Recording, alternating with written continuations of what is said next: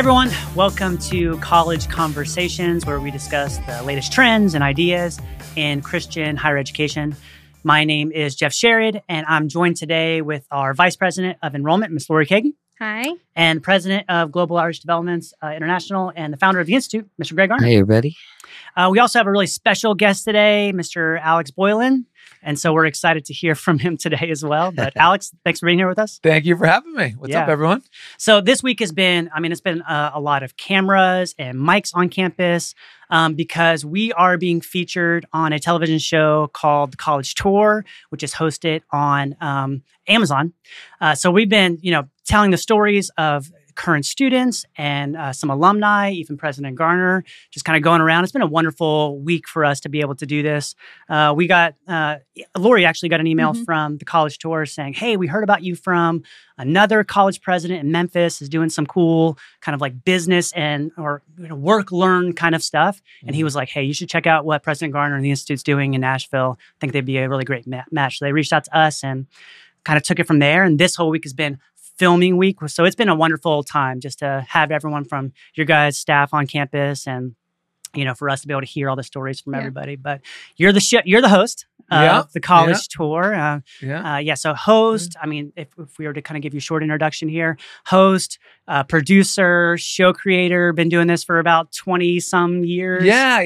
My background, I've been in the television business for probably about 20 years. Yeah. I don't know how far back you guys want to go, but I got cast on The Amazing Race. So my life took a right-hand turn after that, and been very fortunate to host. And you won it, right? Won it, yeah. Left that little bit out.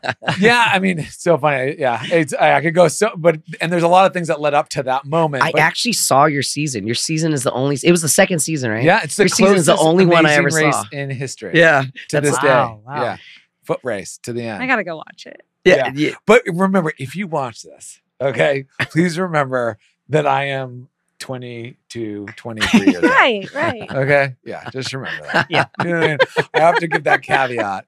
But and so I've been very, very blessed to spend most of my career doing travel adventure shows, around the world, and probably filmed in about 70 different countries. And pre-pandemic, 4 years ago-ish, my niece was trying to figure out where to go to college, and through the turmoil of her not having the finances, like 99.9% of students out there to travel every school or institution they want to look at, between that and helping her guide this, I was like, the College Tour was born, and we're done over 100 episodes. Wow. And we just really pride ourselves of just trying to be like, just showcase as much diversity as possible. I always tell people, it's like, we showcase everything. We want that because there's so much. Higher education looks different for everybody. Yeah. So anyway, as you can see, I'm passionate about this and just excited to be here. And it's really cool. My dad was the pastor of the Byfield Parish Church for, first independent congregational church in America for 50. He's still pastor emeritus for 50 years. Wow. And so I grew up, being here at a Bible college, like I grew up, my upbringing was not going to Disney World to SeaWorld. It was like, we're going to go help feed the poor in Izmir, Turkey. So I know the world. I know this world really well, which is really cool. So, and that obviously formed some of your background for even doing travel adventure, right? Like, it for had sure. to play into that. Yeah, I was, it's funny. Yeah, and I'm one of four. Okay. It's funny because we all ended up in storytelling, which when I think about it, what do? We grew up listening to my dad tell stories every Sunday, right? The Bible itself, just totally, tons of stories, And so as it's my what a cool connection, y'all. It took me a while, honestly. This is only in the last few years that I put that all together. I mean, my brother's a writer, my sisters are the Boylan sisters. They do all the faith-based films, and then I've been in travel adventure. That's your family? That's my family. I had no and idea. It's kind of funny because and so we're just.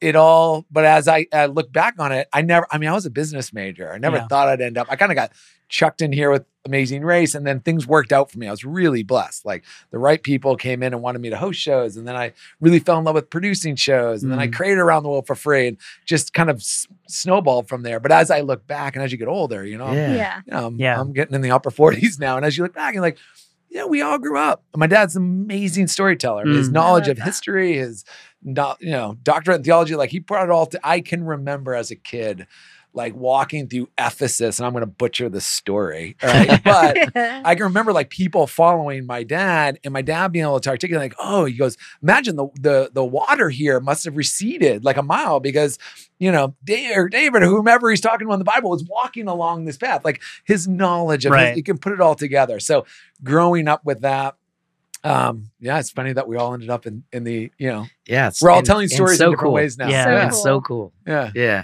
What's up? And so let's talk young Alex for a second here. Yeah, because, you know, I don't know if we want to do that. Is this PG? It's whatever we want it to be. Because I mean, you did go to Jacksonville, right? College. What's the name of the Jacksonville University. Jacksonville University, and on a soccer scholarship. Yeah. Right? Where'd you play on the field? Well, it depends what time. So, soccer was a huge part of my life. Moved to Brazil when I was in high school to play soccer. That's what I was going to ask next. Yep. And so I ended up at JU. I was recruited more as like a center mid forward, but our team was progressively, you know, we were one of the best teams. I mean, we lost this. I mean, we were a very top team. So the team got better. I got bigger. I'm more built like a football player. You know? My dad just didn't want me to play football. So that's how I ended up in soccer. So there you go. I kept getting pushed to the back of the bus. So I ended up becoming like a marking back for most of college. Just too big and slow. You know? So wait, you went to Brazil in high school? Yeah. Did you study there? Yeah, I had to live with a host family, go to high school there, played for Campinesi, the junior team for Campinesi. Yeah. Yeah, I moved there when I was 15. Wow. Man. Yeah, but as we talk about the upbringing of like, you know, there was a trip my parents took us on. And like I say, we grew up with no money, pretty much, right? Very limited money, but they knew how to travel and they had missionary friends around the world. Right, so that is like why it was just different than the average person's upbringing. But there was a summer, not a summer, this school is still going on, that once again, I'm one of four, we all would be under one roof. It was the last year. My older sister was going off to college. A couple years later, then my older brother, then me. And so they pulled us all out of school. And we went on a trek from, I don't know, some Istanbul through Greece, like just backpacking for a few months with like, got to give up to my parents, right? Yeah. Like, so you're saying around the world for free was based on your childhood. I always said my parents were doing Airbnb before Airbnb was a thing. And they just had friends and they just were, and I can remember like, it was like, oh, we're going to have to keep all the kids back. And my mom going to the school board and be like, no, I'm like, we're going to show them the Acropolis. Like, they're going to be there. Yeah, they're going to be like touch this stuff. Like, no, and so, anyway, that I was probably 13, 14, very impressionable age, where I think my older brother and older sister, boyfriends, girlfriends, like they were just in a different place of their high school journey. My younger sister's still a little young. I'm like, wait, I don't have to go to school. You know what I mean? I get to go, like, you know what I mean? Everywhere we went, my dad would always like try to find some little soccer team for me to play for. I knew somebody. So I was like, this is the coolest thing. So I think that was a very impressionable trip and experience for me. And just gives you the confidence. And I was very fortunate to have parents that just weren't scared. And I think Gen X kids, we all were a little bit of feral children where our parents like, you just got to raise yourself, you know? But yeah, all of a sudden I got this opportunity to go to Brazil. My mom's like, sounds good. And you know, like. So, cause you didn't travel with your family at all. To Brazil. To Brazil. No, my parents never came. My parents called me once a month. That's all we could afford. And this is not a joke. I know it's hard in today's idea where it's like FaceTimes everywhere. But it was like helicopter long moms Brazil from America. You know how expensive that is back then? And so no, they called me once a month. And how hard to do with those calling cards. Oh yeah. It literally was a once a month phone call. That's what my and I didn't see them for 6 months, 9 months. Yeah. And so did you end up speaking Portuguese at all? Yeah. So how many languages can you speak? Not really well, but I would say Portuguese probably the best, just because where I was living, Campina Grande is in the northeastern part of the country. So, and especially back then, this is 93, 94. So, I mean, the English teacher in my high school did not speak English, just to put it in perspective. So the soccer team, the family I lived with, school, like no one really spoke English in that area of the country at that time. And, so you learn pretty quick. And the same thing, I moved to Germany when in college, but the same thing happened both times. Within a month, at least for me, I started dreaming in the language. Wow. And that just shows you that the brain's remembering. Right. Yeah. Because I remember waking up being like, that whole dream was in Portuguese. Yeah. What? And I couldn't speak it, but it was like, I can remember everything in the dream. Yeah. So, it's like your brain's working. I'm loving everything you're saying, because travel is really important to us. Like this whole world, there's so much beauty in it, and there's so much to see. And we sometimes get a myopic vision as to what could be just because we never get outside our own bubble. Yeah. And so I want to hear a little bit more from you about just how you think traveling, even at a young age, shaped you. Yeah. It's everything. Honestly, it is so much. And we go into from when I was young to Brazil to Germany to move to the Caribbean after college for a little bit. It is everything. And I've been trying to it's unsuccessfully trying to get my nephews and nieces, because I think every kid in high school should go study abroad, right? At least once in high school and once in college, because of the impact it will have on you. And I'm proof of it, where by the time I was coming out of college, compared to the average student, I'm not saying this from a cocky perspective. I'm, once again, I'm a blue collar kid from the North Shore of Boston. I'm trying to, but I was in a whole nother, what I thought was possible. Yeah. What I understood and appreciated of this country and the family and what I had, every little piece was because I know what it's like in the Northeast. I had to walk through barrios to get to my soccer practice. I know what that looked like, And so when you see that at a young age and you feel it, there's a different appreciation for what you have. And for, honestly, it's everything. Man. And as you intimated earlier, that was, like those type of permissions for Gen X were definitely more feasible. But today with these Gen Zs, and the way that parents are, I know for us, it's really hard to get kids to go anywhere out of the country. Like there's a lot of fear. Right. And I'm not sure people know the benefit. And I appreciate what you've just said, because isn't that what we want for our kids? We want them to be young people who are confident, who can see possibility where others see a closed door. And for you to say that travel is what ignited that in you, and then to have the kind of success you've had, it's just a testimony as to why young people need to travel. And I love when he said you grew up with parents who are not afraid. Like what a gift that is. Yeah, that's the gift too. The kid to have, Totally. And it's funny because this, I think every generation, the next generation is not as good as them. But this generation, I would say in general, what is it, Gen Z now? Yeah, Gen Z. Okay, Gen Z. They talk more. And I think, honestly, it's in their heart more to change the world for the better. They think more. Yeah, that's so true. I mean, more than, where I was when I was coming out of college, what was in my brain compared. I think on average, you talk to it, that's what they want to do. They want to make the world a better. They speak like that. How do you do that without seeing it? Right. Without touching it, without really understanding what it's like. I mean, I literally create a whole show called Around the World for free to do that, to see what it's like to be a local everywhere around the world, because the perspective you'll have and the confidence, all these intangible kind of skill sets. I could not, literally my life is part of the key foundation of who I am as a human is because of the travel experiences. Wow. That's just, hands down without question. That's great. Yeah. And so a little bit more about Around the World for Free, the premise. Yeah. Okay. So, and is it streaming anywhere? Could this be watched? No, I don't think right now. It was an online interactive. It was the first interactive, real-time interactive show. We did this with CBS. Okay. All right. But we did repackage you were a CBS correspondent. Did that get birthed out of this? Well, Amazing Race started my relation with CBS. And then I've had a very long in and out of doing stuff for CBS. Gotcha. The CBS Buzz too. I've done a ton for CBS. Yeah. Okay. I'm going to give the prelude to how this came to be. Is that cool? Yeah. Okay. Because I'm down in El Salvador, right? Which I would say for Central America, one of the tougher countries, doing a surf documentary. Because this is a long time ago. And during this, the country didn't want us filming without full-time security. That's how, they're saying, although I don't. So was this 90s, early 2000s? This has been after Amazing Race. So let's just say, I'm just going to say 2004, 5-ish. Yeah. Right? While we're there, a volcano erupts, hurricane hits the coast, all hell breaks loose in El Salvador while we're filming. And if you know the country, there's a town called La Libertad. It's down right. Yeah. And we're right outside of there, or right in there. And they're like, you guys got to get into this hotel. We need to take your security. because security is like all this stuff's going on in the country. We're like, okay, fine.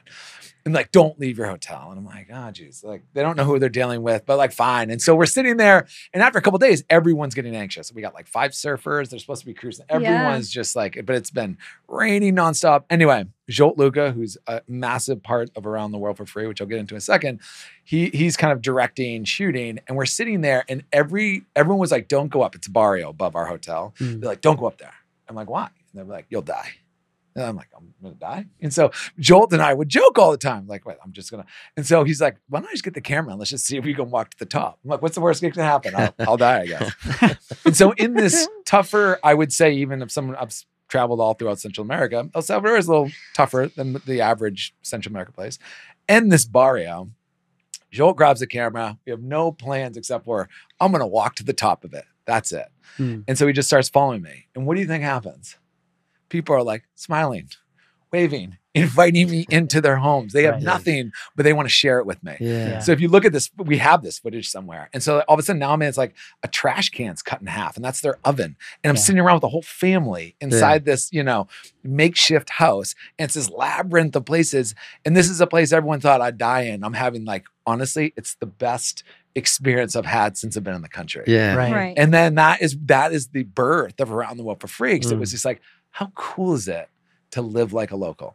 Right. And so that was the whole idea was, okay, can we strip of everything, no money. And the whole idea was to be like, so I can't go to a hotel. I can't be alone. Basically, I need to be with the local every step of the way. And it was back then, this is Facebook's not out yet. YouTube's just coming out. So when we were, Burton Roberts, who's an executive producer on the show, Jolt's part of the show, like we were going around pitching this. It's going to be real time. We're going to do 3-minute episodes every other day. People couldn't get it, huh? Oh man, do you know how much it cost us to build the website, to have you could do this on a Facebook page now, like 10 times more functionality. Back then, it was $100,000 to build a website where you could go on and write a message to us, you know what I mean? And interact. And so just how far we've come. Right. And so anyway, that was it. The idea was, let's circumnavigate the globe. At least we got a nice hook of, can we do it? Right. And so there's that. But and so anyway, and we got CBS to, there was there's so many stories upon stories upon stories of bringing this show to market. It was so out of the box. Everyone had told us no.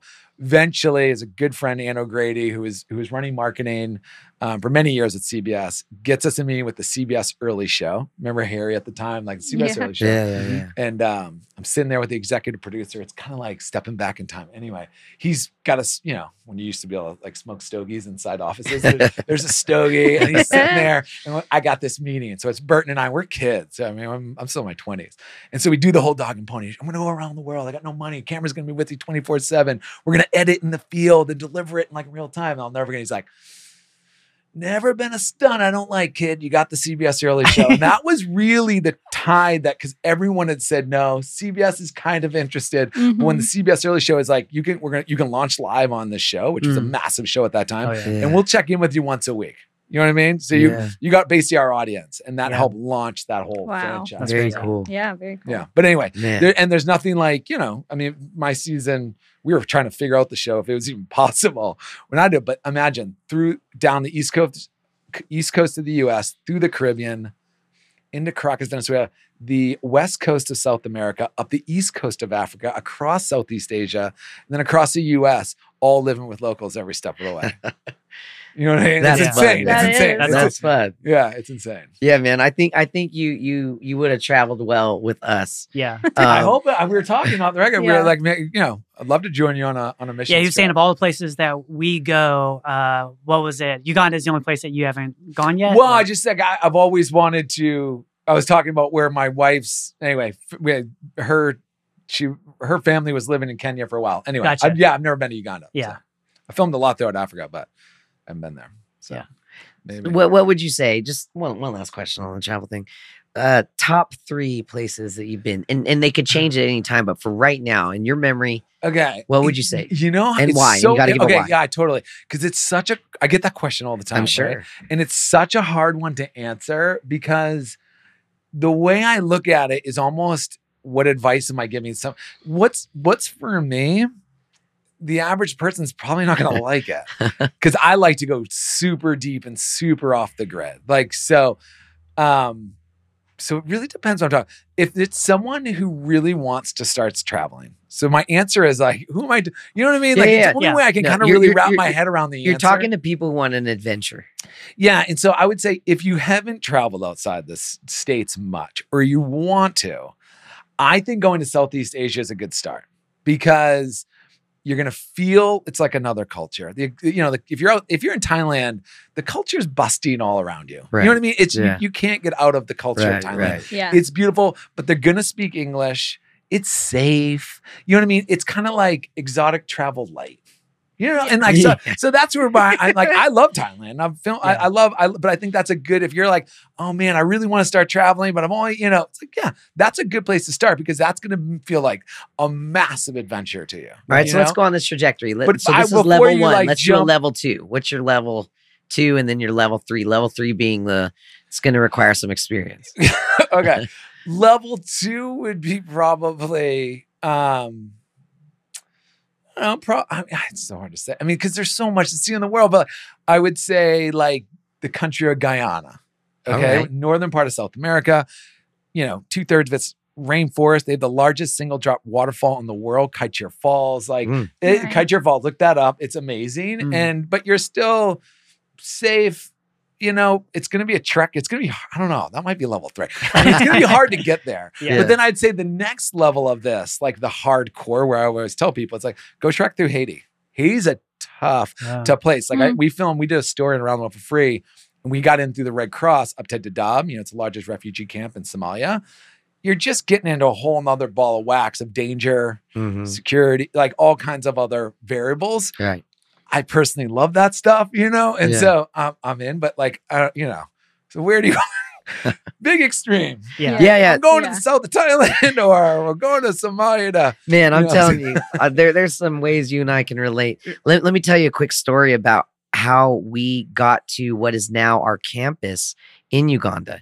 So I was in Kenya doing a pastors conference. So I had like 40 different pastors from all over Kenya and just trying to teach them and to expand their vision beyond the gospel being merely getting people to make a confession, but that there is a community development aspect to that and changing people's status in terms of how they fit into the economy. Like that's all part of the transformation.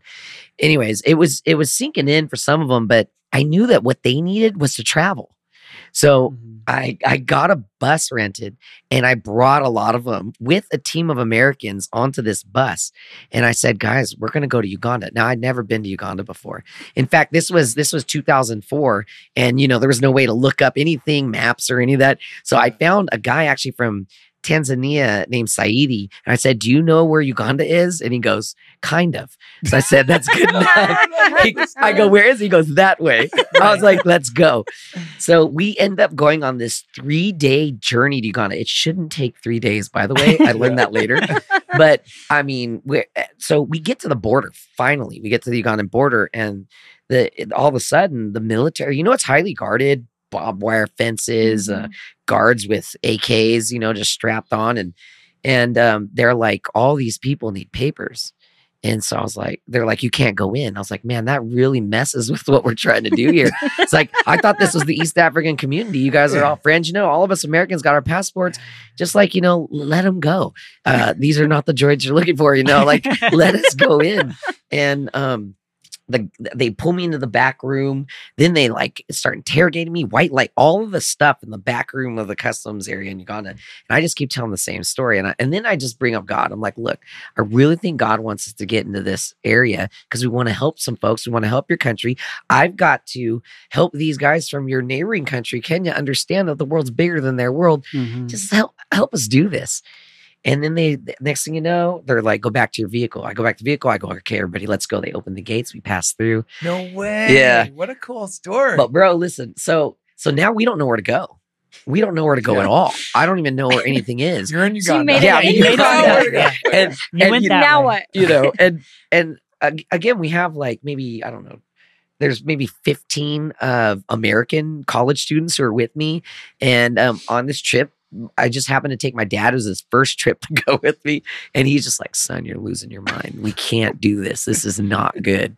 And so him and the other elders are having these backup plans as to what they're going to do. And because I'm like buying tents, getting machetes for, not people protection, wild animal protection. Yeah. I'm like, I don't know where we're going to go or stay. Yeah, totally. So we just ended up going back to this area, and somebody goes, you can buy these types of machetes in this little town. I was like, let's go to that town. So we go to the town, and the town is just bustling. It has, the little vendors coming up to you with the fried bananas or whatever it is, the pork on a stick. And then there's these tax collectors in this area. And I'm like, this is like Bible times, man. This is a crazy little area. And we meet this guy named Bakard, who's a Muslim gentleman. And I just tell him, hey, man, I think we need to go visit your house. And he's like, okay, let's come on. And so I said, great. But he goes, let me prepare it though. Let me talk to my wife. I said, no problem. So we drove a little further down, hung out, came back.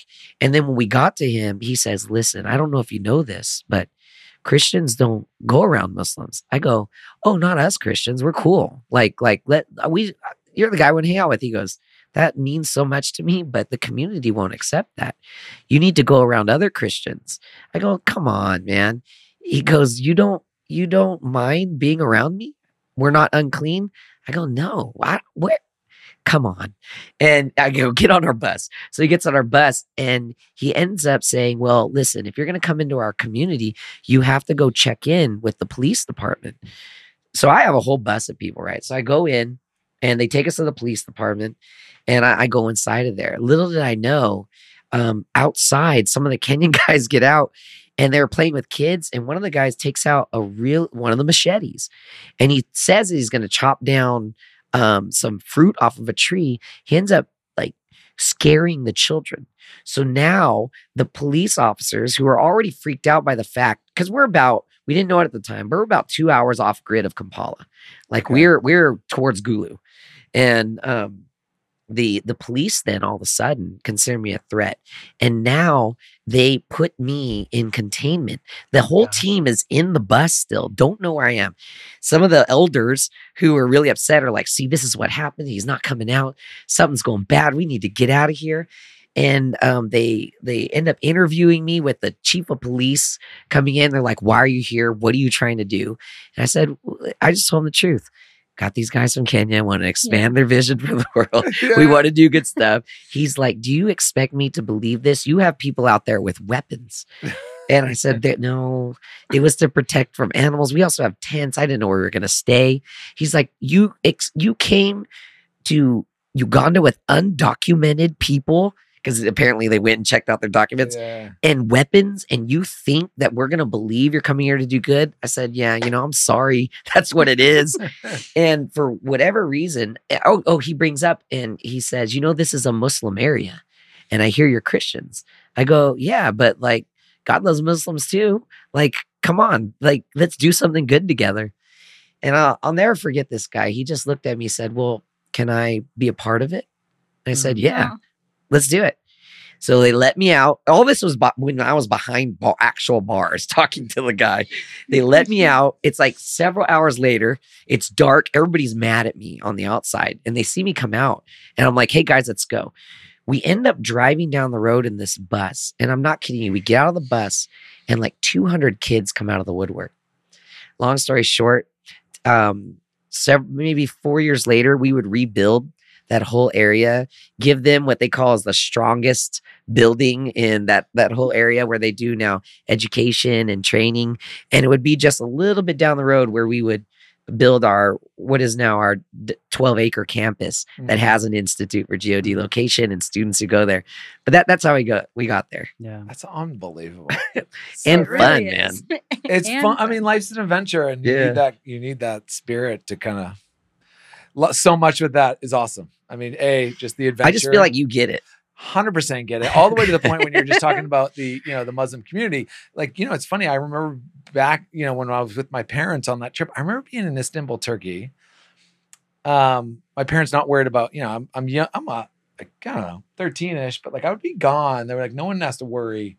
here. I remember like my parents, like, I mean, in a city, gone all day long, playing soccer, running around. They're like, no one ever touch a kid there, you know? And then I was like feeling very safe. Mhm. And then I remember like my dad and an Iman, like in like Yeah. Muslim, like they'd be both talking together and be like finding commonality, Yeah. you know what I mean? Yeah. And bridging things. And like, we just need more of that because this world's getting so divisive. Yeah. Right. And I It's think just like, that's what, we need to, you know, so it's like you need like to be a rebel and just we're going to Uganda. Yeah. You know what I mean? Like, I love it. I love it Yeah, on so it's many like- fronts. because Greg has been, you know, leading high school and college kids around the world for decades as well. And I was one of those kids that was, you know, on this trip and learning you were things. on this trip. I wasn't on that trip. Oh, no, I the wasn't year on that before. trip, but I was on the Or year year before after? and well, both. Yeah. And you were on I the was one in the year after. Yeah. Yeah. But, you know, similar kind of experiences where I think that like even the Barrio experience, like if you go up there, you're going to die. Yeah. And then you didn't. And you had a great trip. But it's like, you know, there is this like xenophobia, right? It's like, they're not like us. There must be something wrong and therefore dangerous. And that can creep into all areas of life. And travel does something. And it's like why God, even throughout the Bible, he displaces people. Like, go to a land I'm going to show you, not this land, a land that you don't know, you know, and then something happens to people as they do that. They meet people that are like, all right, these people are people and they love people and they love, you know, the whole thing kind of goes, and it does open up your mind and be like, man, God has a vision for something. It's really easy to cast people that are foreign from you as enemies. Yeah. To whatever it is that you think you're supposed to do or supposed to go, and to actually be in proximity to those folks and realize, wow, you know, at the most basic level, they bleed like we do, they suffer Right. like we do, but on that more complex level, they have hopes and dreams and sometimes need help. Yeah. Yeah. Right. It's quite beautiful. Yeah. And it's a gift I think that we're able to give our students through summer internship program, which is kind of like kicks them off after their either before they start school or the year after they finish their freshman year. And we have an immersion program that kind of does what you were talking about too, like how can we stay with locals and stay in the community, eat the food, speak the language. Like do the whole that's thing. a real thing for us. Yeah. Like Yeah. that's like he was talking about summer internship. They get 5 to 7 weeks abroad in both hemispheres, and they get exposed to all kinds of different environments. It's just an exposure experience. Where the one he's talking about, immersion, they're like assigned to stay with a family. Yeah. They have to meet certain criteria in terms of riding public transportation and getting from point A to point B, and we don't instruct them on it. It's just like, give them the tools, figure it out, guys. You know, like, and then their next immersion after that is even more. It's even deeper into that because they get attached to some profession, like Elise followed a midwife in El Salvador and just hung out with her, lived where she was, went to village births. Even though the government is not for midwifery, they still practice it in those communities. So like there's a little bit of subversive element to getting involved in the lives of people because they're poor. Right. They can't afford the legitimization by certain entities to do what they do, but it doesn't change the fact that they're alive and they're still having to make life happen. Yeah. So awesome. Everything. It's like, I say this a lot, but it's kind of what you're all saying. It's like the art of learning to get comfortable being uncomfortable. I think it's like a art that we're somewhat losing in our society here. And it's just because we're ridiculously blessed in this country. Right. I'm not saying we all have different backpacks on and some people are super rich and some people are super poor. And I get all that. But in general, we're blessed in here. Yeah. And comparatively. And when you step outside there, and that's why it's just coming to mind, listening to you all talk. It's just, just getting comfortable. You know, being it's uncomfortable. weird. Like, Yeah. I gotta be honest, I know what it's like to sit in front of sit at a kitchen table, many tables, and not be able to speak the language. Like, it's Right. weird. A lot of It's almost smiles. like it's good, and a smile goes a long way. Yeah. You Yeah, know? man. A smile It and a really wave. So Jolt and I used to say on Around the World Free all the time. A smile and a wave goes Yeah. more than anything else in life. You know. That's awesome. Yeah. That's awesome. I love how you said that, getting comfortable with being uncomfortable. Yeah. When I was younger, I remember making this brochure to invite young people on these types of trips. And back then I was a little less tactful with how I did recruiting. And one of the big key themes, and can you imagine being a parent who gets a brochure that says, we facilitate suffering? Because that's what my brochure said. Good thing it wasn't Gen Z. Yeah. Like, We facilitate suffering. We facilitate. Yeah, suffering. and it's in my mind it was like, we're going to give you all the safe parameters, but like you might find yourself you know, sleeping on the ground, waking up with the sun, going to drag water from a river 5 miles. But to me, that's like beautiful. And you learn so much and you change and you grow. But for a lot of people don't do it. It feels like suffering. It's uncomfortable. Yeah. It is uncomfortable and it's okay. It's like, you know, I think, and even sometimes mission trips, I can remember this, and you know, I love my sister, Andrea. If you're listening to this, I love you. But I remember when she was in college, she went off on a mission trip. And at this point, or maybe it was even after she's college, because she was a little older than me. But I remember at that point, I already lived in Brazil. Like and I just remember being like, you know, they went to Honduras for a week and it was just like this major, and I was just like, man, you're staying, you know what I mean? Like, you're staying in a hotel, you're eating food. Like, if you go and walk where you got to walk the shoes, like if you really want the experience, and whether that's suffering or thriving for someone else, everyone's going to have a different experience there. Right. But living like the local, man, it's a powerful moment. Yeah. And there's no way when you do that, you'll come back the same person. There's no way. Yeah. There's no way. Yeah. There's no way. In a positive way. You might say, I never want to do that again. Yeah. It's okay, but you have that. And it's so different. And I've done shows differently. Like Around the World for Free, I was really with the locals. I did another show called Missions in Action. I mean, we literally partnered with Compassion International, World Vision, Child Fund. And it was stemmed off Around the World for Free because some of our best stories were being with NGOs, being with missionaries, being with whatever. It's like these were because it was this online interactive show, the audience would come alive because they'd be like, where are you? You know what I mean? Like, how do I help? Right. So we were like, oh, let's create a show based on what we just saw happen with Around the World. So we worked with these NGOs that could get us like deep in there. Right. And they definitely allowed us. I always say, like, these are big organizations, World Vision, right?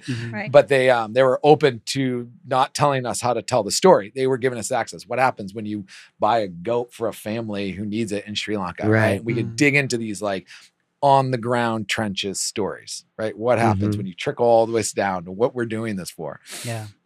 And anyway, on that series, just the nature of it, I was in hotels. It wasn't Around the World. It wasn't with locals. It's a different show, different experience, right?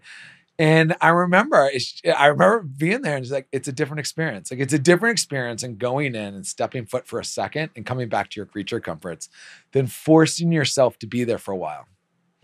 You come back, you'll change in a different way. Yeah. When you're really living with someone, and you really do, especially in Africa where water is such a tough issue, where it's like, I gotta go watch. This is what I gotta walk for the next like 5 days, 3 miles just to fill up that water and bring it back here.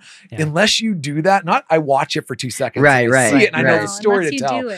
Until you do that, you know what I mean? For a few weeks, you won't understand what this person's doing their whole life. So anyway. Yeah, that's legit.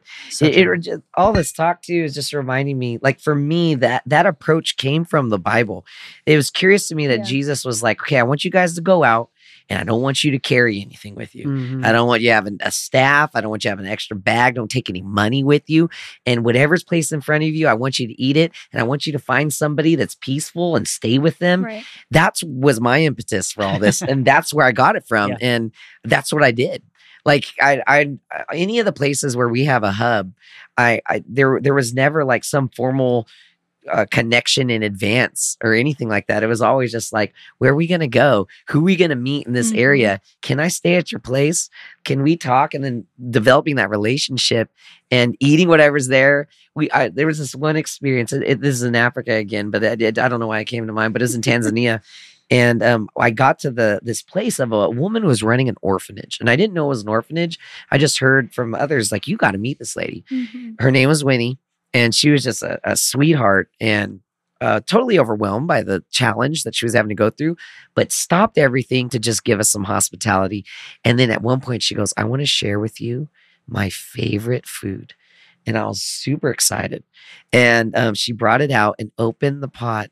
And it was boiled crickets. Now some of them were still alive, like they somehow survived the boiling, and they're moving in there.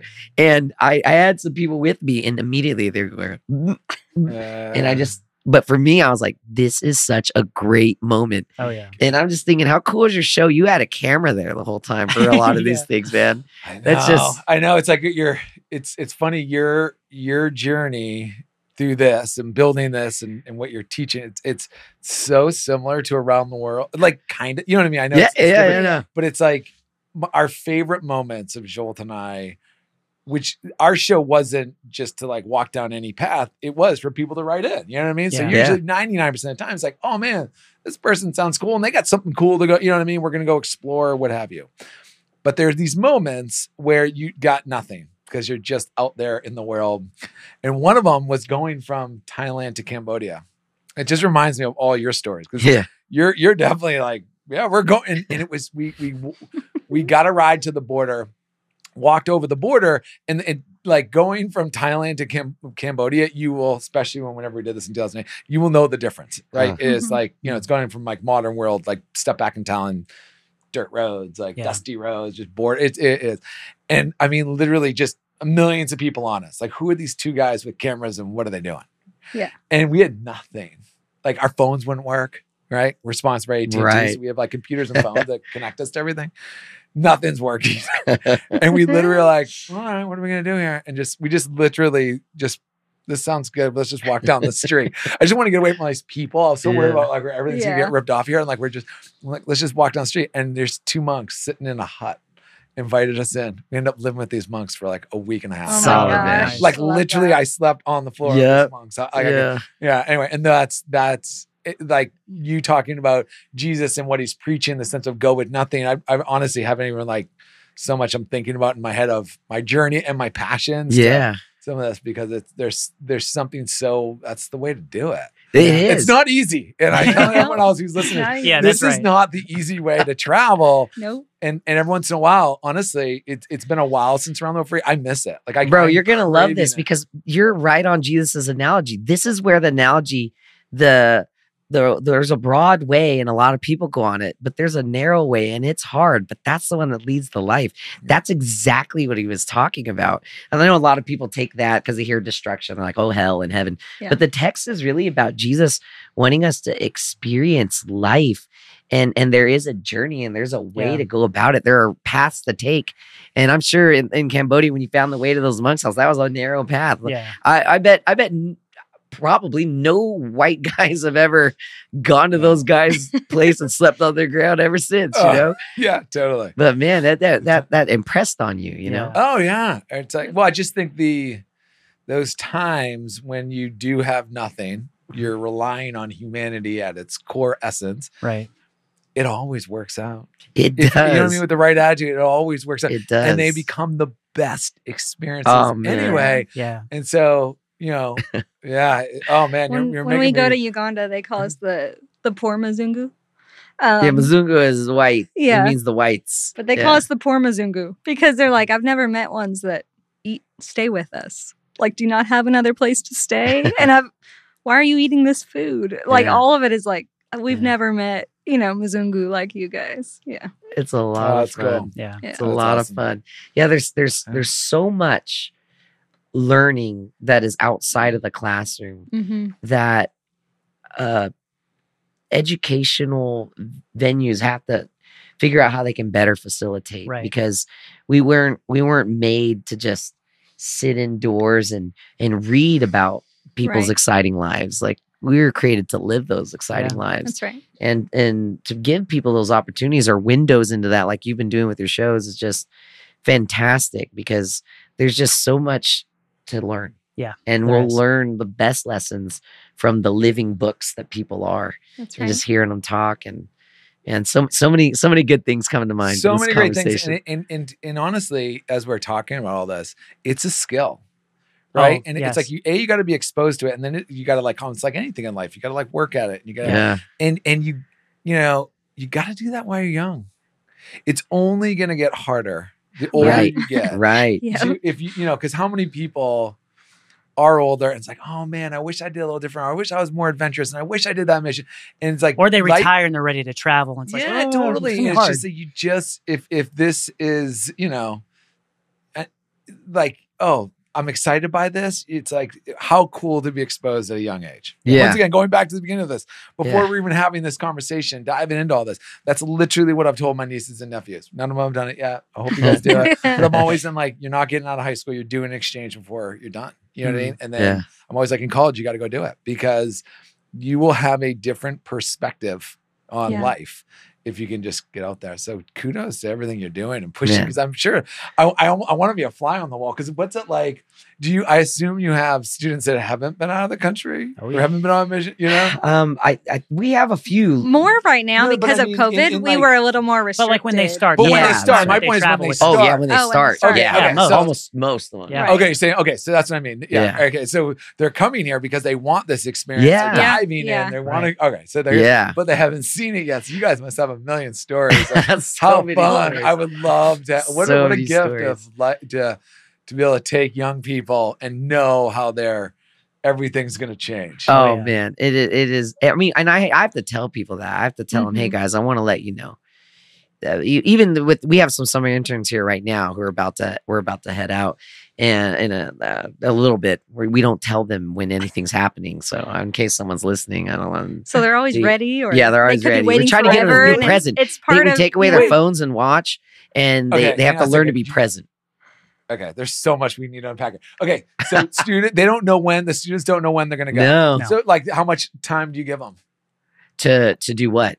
Okay, we're going to. They know when the trip starts and when the trip ends. Yeah, they just know when we get here and then when the whole thing ends at the end. They know nothing in between. So when they're okay. But when they're walking around, like even campus right now, they're bringing everything that they're going to carry all with the them on time. the plane. That's my point. That's my point. Like they don't know when they're going to leave for the No, they do not know. Until when? Like 12 hours beforehand? Oh no! Sometimes I go within the half hour. Yeah. Of going to the airport. Oh my gosh. Unbelievable. Because again, it's trying to get them. I get it. Okay, I get it, but you probably should explain it to the audience. But I get it. I don't think many people out there get it. I mean, so many people live. I mean, that is like, oh my, do their hearts like, oh yeah. Oh yeah. Oh, even one time they thought they were wise to it. This was a couple years ago. They thought they were wise to it because the other people tell their testimonies, tell their stories, right? And they're like, and then Mr. Garner did this or whatever. So they were real wise to it. And I got them up. I don't know what was it like real early in the morning. So early. I think Let's it was go. Like 3 or 4 o'clock. 3 a.m. We head to the airport. I get them there. They're like, I kind of had a feeling. And I was like, all right, guys, we're going back now. There's no flight today. Just made them all feel like we're going. Get ready. And they're all let down. But then, that just made them even more like, oh, great. When are we going? What is happening? And and then but we do it even because typically we have routes that have them in one country, go to another country, go to another country. So it's the same thing in all those places.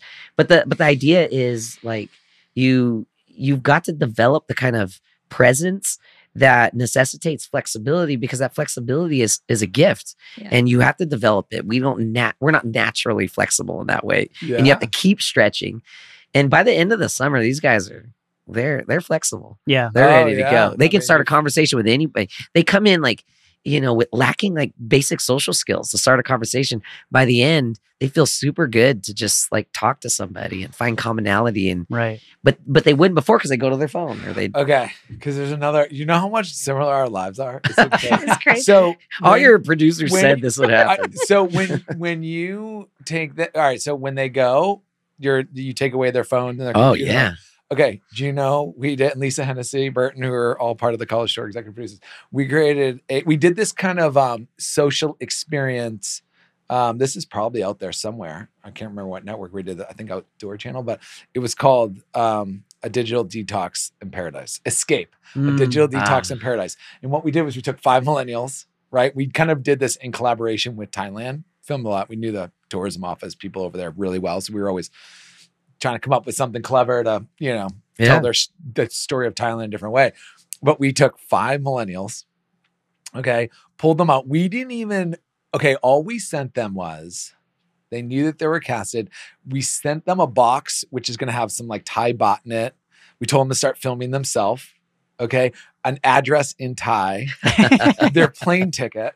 right? Yeah. And so we mapped this whole thing out so it was produced exactly how you guys are doing, right? It's all produced, Yeah. but they don't know what's happening. So Yeah. they know we're bringing them to this like old school youth hostel in Bangkok. And so they all find their way there in different ways and they're kind of filming themselves. Love That's where that. we pick them up. Right. And then when they're checking in, the guy who's checking them in at the desk is going to be like, hey, dinner is going to be ready. And then we, please be outside at 8:00. So we have locals planted to tell them what to do next, basically. Yeah. And then while they're at dinner, we had a little tuk-tuk driver come by and be like, tell these guys, be here tomorrow at 6 a.m. We go to the train station. Anyway, at the train station the next day, in order for them to embark on this, like, we're going to go deeper, they had to give up their phones, their computers, and all the stuff. So we thought that was going to be like the social experiment. Yeah. Like this was going to be, it's going to be crazy. These millennials are going to go nuts, Yeah. right? They didn't. They were so pumped to give up all their stuff. They were so, it was interesting watching. They all stayed in the same room, like watching a little bit, but it was like, oh my gosh, these guys we thought they would be like freaking out. Yeah. So we had to change the whole concept of the show up. Like after we kept bringing them farther and farther and they were like, I don't want my phone ever again. Right. Like it was exactly. It was like they gave up a burden. Yeah, totally. Yeah. Really. It was like Yeah. so different. And so we had this was Lisa. She like I remember sitting in Riley Beach and she was like, this ain't work. This is too easy. It's like, it's a fun adventure, but it's not enough for like Yeah. the hook on what we need for TV. It's like, we got to give them the stuff back. And that becomes the best. I mean, there's an awesome adventure to watch these kids, I shouldn't say kids, but people go on, but we send them, we called off the last place they were supposed to go, sent them back to the youth hostel and had all their devices on their beds and then filmed that. And that was like a fishbowl, like just watching like, people are like, I don't want to turn that back on. Like people starting to have heart palpitations already. So anyway, That's real, it's so man. funny. Yeah, it's That's so real. cool of like, yeah, there's something. That is so I similar do to things we digital do. detox all the time. Yeah. Like I'll shut my phone off for like 3 days and be like, yeah, listen, you want, and I threaten everyone that on the weekends, because I bought an old Nokia. Remember those old Nokias from like whatever, late 90s, early 2000s? Yeah. I have one of those. And I'm like, I keep threatening everyone on the weekends. Like, you want me, call me. I don't mind jumping on a call, but like a lot of communication channels, Yeah. And there's a lot, yeah. there's a lot of, that's a real there's thing. a lot buzzing around 24/7. I'm like, I don't know if this is healthy for the brain. Yeah, I think Yeah. we can all conclude it's not. It's I not. think, Right. Yeah. I think Yeah. that's it. Yeah, the experiment was putting the device in the hands of the kids in the first place, right? I'm like, well, let's see what happens with this massive social experiment Yeah. of just giving kids social media. Too much info. It's too much. It's all It's too much info for me. Yeah. It's too much info. It's just there's a lot out there. It keeps people from living and doing. Yeah. Yeah. Because I've noticed that with a lot of these kids who you brought it up earlier, like when you said when you were choosing to go to college, you just picked something like international business because you wanted to travel and you like travel. You're like, Yeah. you picked it even before you got to school. Because you said, it was funny. He told me, I didn't know anything. I didn't have the internet, which is so true because You had National Geographic magazines. I mean, I was fortunate because I got to travel as a kid a little bit. You know what I mean? But that was your. There's no internet. Yeah. There was no internet. But it's true though. Today, Yeah. kids though, they feel like they know things because they know answers. So they can like ask Alexa, Right. like, what's Yeah. the capital of Thailand? Right. And then they'll know the answer, but that's not knowing. Like they don't actually know right. anything about Thailand. They just know. So there's this like what media has done along those lines in terms of like being an information database. It's kind of confused people into thinking they're living by acquiring answers rather than actually experiencing life. Right. And I think a digital detox will realign you in a really great way. Yeah, my whole family did one. My mom turned 80 last year, and there's this island off the coast of Maine that's remote. Anyway, we all for like 4 days, just the kids, no grandkids, no wives, husbands, just like the 4 kids. Oh, My mom wow. wanted to relive what that was like when she was, when we were Yeah. young. Yeah. So we hadn't been just that family, like the core family together. I don't know. Yeah. 40 Yeah. years, a long time. Right. Yeah. And so we redid it. And during all that, we were like, let's all shut our phones off for 3 days. And it was magical. You know what I mean? That's Like awesome. reliving, going back to like, just playing cards and sitting around talking. And this day I've always dreamed of having like a little surf resort somewhere. And like a little like bar, restaurant, like a little casitas. It's kind of like my, exit strategy in life. But anyway, in that I've always said like I would create a policy that no devices in public. And I think that needs to start becoming a thing. Yeah. Right. That makes sense. Or, Oh, yeah. or as a society, we need to frown upon it, where it's like, if you're going to sit at the bar or the restaurant or the Right. coffee shop, whatever, like put the phone down. Yeah. We're never going to like connect with people. I think all this divisiveness that's happening, it's because we're all just looking down all the time. Yeah. We're not Right. looking up. Yep. And we're not having these conversations with people we know. And so anyway, I've always dreamed of like, that would be the policy. It's like, you need to do work. We all got to work. Cool. Go into your room and work. Go somewhere no else. devices Yeah. in public. Yeah. Yeah. I'm with you. I would move to that city. Yeah. That's awesome. Oh, Hey guys, yeah. what a great conversation. this has been Alex, great. you are a lot of fun, man. I feel Yeah, like you we too- could you keep too. talking for hours. Oh, Yeah. for sure. I Well, like- hope I we get wanna to go know to, so are we going many to go to stories. Uganda together? Let's And- go, man. Yeah. Let's get off grid. Let's Yeah. let's make an adventure. Yeah. Man, I was thinking you're a rare person because like I often for me in these scenarios I've had to go by myself because I could tell like someone who was with me is maybe afraid or just they didn't know how to negotiate. And what you said earlier that it's a skill Mhm. that you Yeah. develop and learn. I don't know if I've ever thought about it that way until you said it. But when I look back and it's not just that they were uncomfortable or afraid. I think they just lacked that skill. Yeah. And it was too new for them. The novelty was Mhm. overwhelming. But like so much of what we're able to do that's good came on the other side of what looked like a risk. Yeah. But there's a way to mitigate that risk by developing that skill of knowing people, being able to navigate new places and get all the context clues that just exist. Even like I've been at so many tables where I don't know the language. You're just sitting there and you're smiling and you're trying to figure out, what do I eat? What hand do I use? Right. Am I offending you with my legs crossed right Right. now? Like you're Yeah. just picking up on so much. And I think it's so true. And like, you're honestly, you're making me like jealous. Cause it's like, I used to have this life. This used to be my life on like because we created Around the World for Free. That turned into 3 seasons. Anyway, it's like the type of programming I was doing was this. And I'll give an example of like that skill. Like on Around the World for Free season 1, I'm in the height of, I'd moved to countries, not knowing anyone. I just felt so comfortable being free. We're in the middle of Around the World for Free. We're in Peru. We get a call. At this point in time, we're kind of like self-funding this thing, right? We got CBS behind us, but there's no real money. It's just me, Joel Burton, like making this whole thing happen. We somehow meet the, I don't want to make a long story longer, but anyway, the mayor of Cusco, Peru, who's like, hey, I'm going to get you on a bus to the border of Chile. At that point, we get a call from WGN America. I don't know if you know that. That's Chicago station. Yeah. And they want to like, hey, can you guys take this interactive show and turn it into a real TV show? So now, like for us young kid producers, it's like, oh man, now we're talking like real money. Like we're kind of like getting into the big leagues. Like not that CBS is already part of it, but like, oh, I'm going to buy this over here.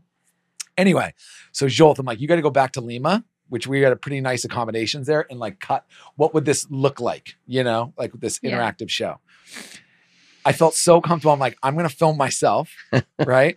And I'm going to go hitchhike down the Atacama coast of Chile, right? That does okay. So a million stories within this, just trying to make that happen. Yeah. But I felt so comfortable. Like, it was like, I was like, oh, for sure. I'll see you. You got to get down there in like 10 days. All right. Sounds good. Peace out, bro. Yeah. Like, that's how we were. And at one point I'd gotten an address.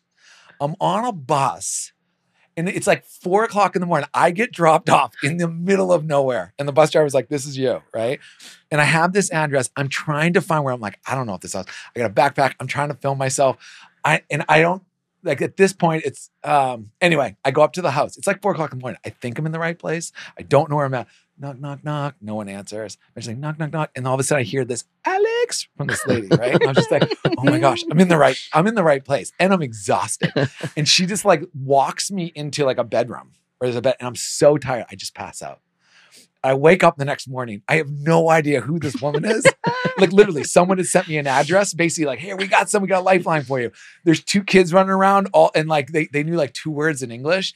I'm sitting having breakfast. I remember filming myself, but in the middle of this, like so uncomfortable. Where am I? I'm knocking on a stranger's door because someone sent me an address if someone's going to help. Next, I'm sleeping in their bed because I'm so exhausted. I wake up and I'm like, I felt so comfortable in that moment. And I gotta tell you, I wouldn't be comfortable in that right now. Like I'm getting soft. Yeah. Like I am getting soft. Yeah. Like I miss this conversation's like bringing me back to like the first 10 years of my career. And Yeah, I man. loved every second of that. You Yeah. know? But it's a skill, and you Yeah. lose that skill. Yeah, man. I've been losing it. My life's been too, you know, Yeah, dude, nice yeah. the last 10. You know? like 10 years ago, I realized, it was been maybe 15 years ago, I told myself, I said, I wonder how long I'll be able to ride on this India general class train. Like that was like a metaphor for me. I was like, I think if I can stay on this general class train. Have you ever been on the Indian train system in India? Oh yeah. I was just at, you know, how long can I stay in? Because I mean, I've taken people on those trains and they lose their minds because of the lack of space and proximity, you know, the proxemics and like the smells and the odors and all these things, you know, and it's only a few more dollars to go in the first class air conditioned train instead of the heated train.